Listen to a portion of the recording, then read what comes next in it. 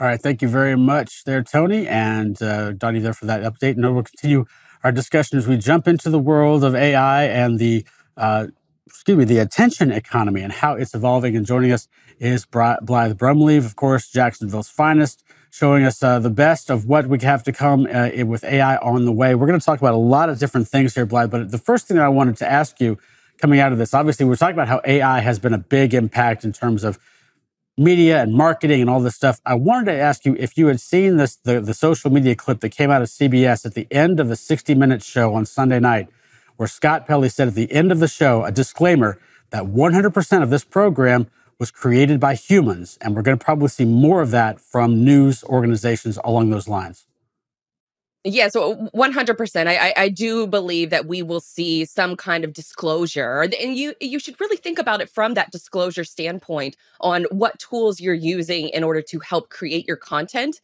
I think that's a little much. I almost think that that's sort of the legacy media kind of holding on to everything that they've been doing, the kind of process that they've been doing for a long time, and avoiding using these tools. And they might not admit it that some of these things they're not using in their broadcast now, but I guarantee that they will be using some parts of AI in the future for their broadcast. I mean, it's just an inevitability that AI has it's very much the buzzword right now, but it also has been around for a while. Jasper.ai, Copy.ai, all of these AI writing tools have been around for years until they didn't really get a lot of the mainstream focus until ChatGPT came onto the scene and really made it more of a mainstream. Mostly writers and creatives knew about these tools ahead of time, but now you're starting to see more insight from a lot of these legacy media companies that see kind of like the new era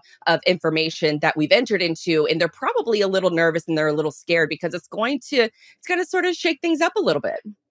And Blythe, as we continue that conversation around how things are evolving, you talk to how it's evolving with the content consumption and really what that looks like. As of course, has went through some changes with the popularization of TikTok throughout the pandemic, and now it kind of seems that there's another transformation coming along. Can you tell us about that? Sure. So I just briefly mentioned about the information era that we have entered into. We've sort of been in for the last half of the year, but there is another side of the coin where a lot of this or a lot of these AI tools have come into the market, are redefining a lot of the different workflows that we have. One of those big examples is Google. They were a little bit late. I don't want to say late to the game, but late publicly announcing their products. They have been reportedly sitting on different artificial intelligence tools for years, but they did not want to move forward with them because they threatened their core business. And so for a lot of folks who do not know, Google, their parent company, Alphabet, 60% of their revenue comes from search. And using these different AI tools, is very much so going to disrupt that entire search market. And so when you think about that, 90% of the search market share belongs to Google and 60% of their revenue comes from search. They have almost been pulled kicking and screaming into this new sort of AI evolution. And that's partly because Microsoft and ChatGPT have this partnership, have this investment relationship together.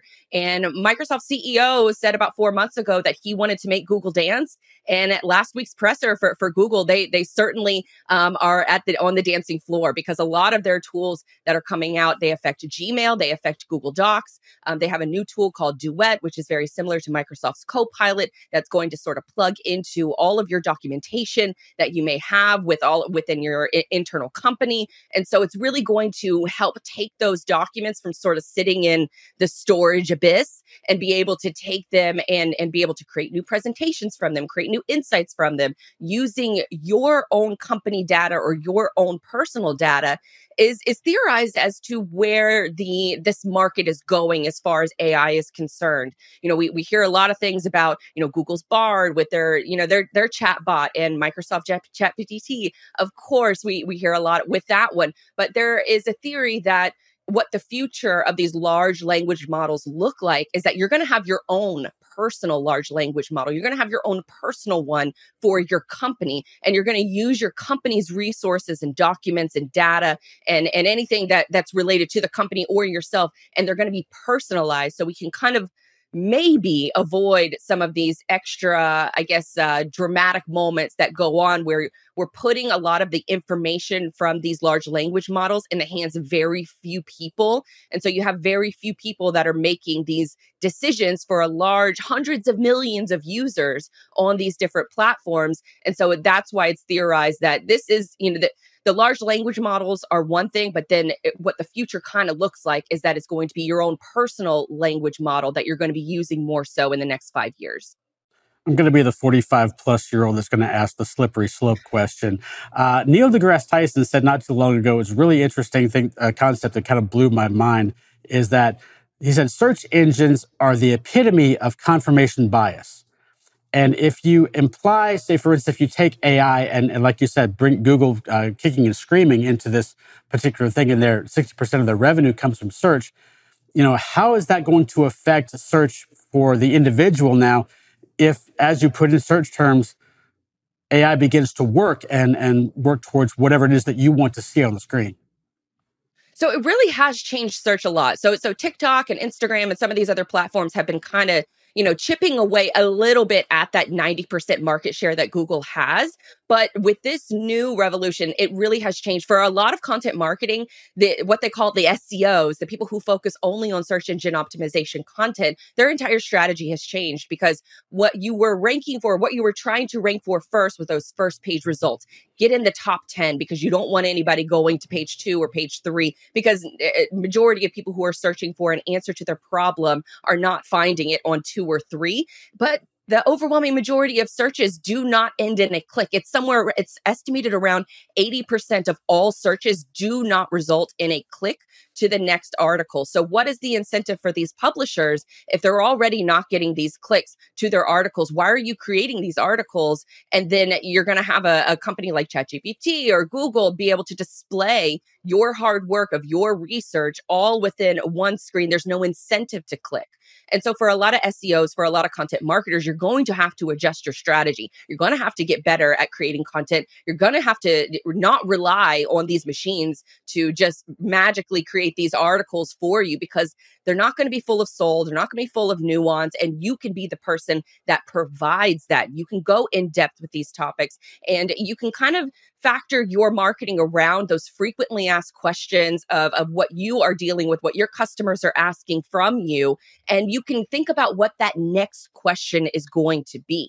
So you can have that answer or answered on the Google search results page, but how do you get that visitor to take that next step to not only click on the article, but to want to read more about it? So that's going to be the next challenge for content marketers is to make sure that they set up that journey and be able to establish that level of curiosity for folks to not only get an answer to their question, but want to seek out more information. And that's something that right now, a lot of these chatbots just cannot do. They can help you lead in the right direction, but they're not going to know the nuances and the in-depth information yet. That might be the case in the near future, but that's something that a lot of content marketers are struggling with right now is what do you do with all of the content that you have focused on that just strictly relies on SEO? And that involves a lot of executives, a lot of leaders getting in front of the camera, getting nuanced with their views, going in depth, and then maybe taking that in-depth knowledge from a video format to a transcript and then turning that transcript into a blog post, which ChatGPT and other tools like that can help with that part of the process, but it's the first part that's really going to be a struggle, I think, for a lot of companies. Real quick, in 10 seconds, does this mean that we're going to see a lot more clickbait in our searches?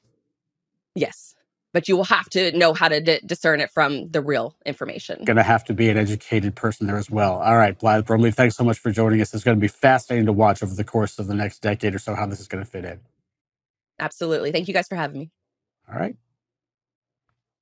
Moving on, we've got new shows coming up here, Anthony. We've got Fusion that is on the way here as well with Mary O'Connell talking to some of people that have taken Sonar and integrated it in their TMSs. And here's an example of how that's working for one such customer.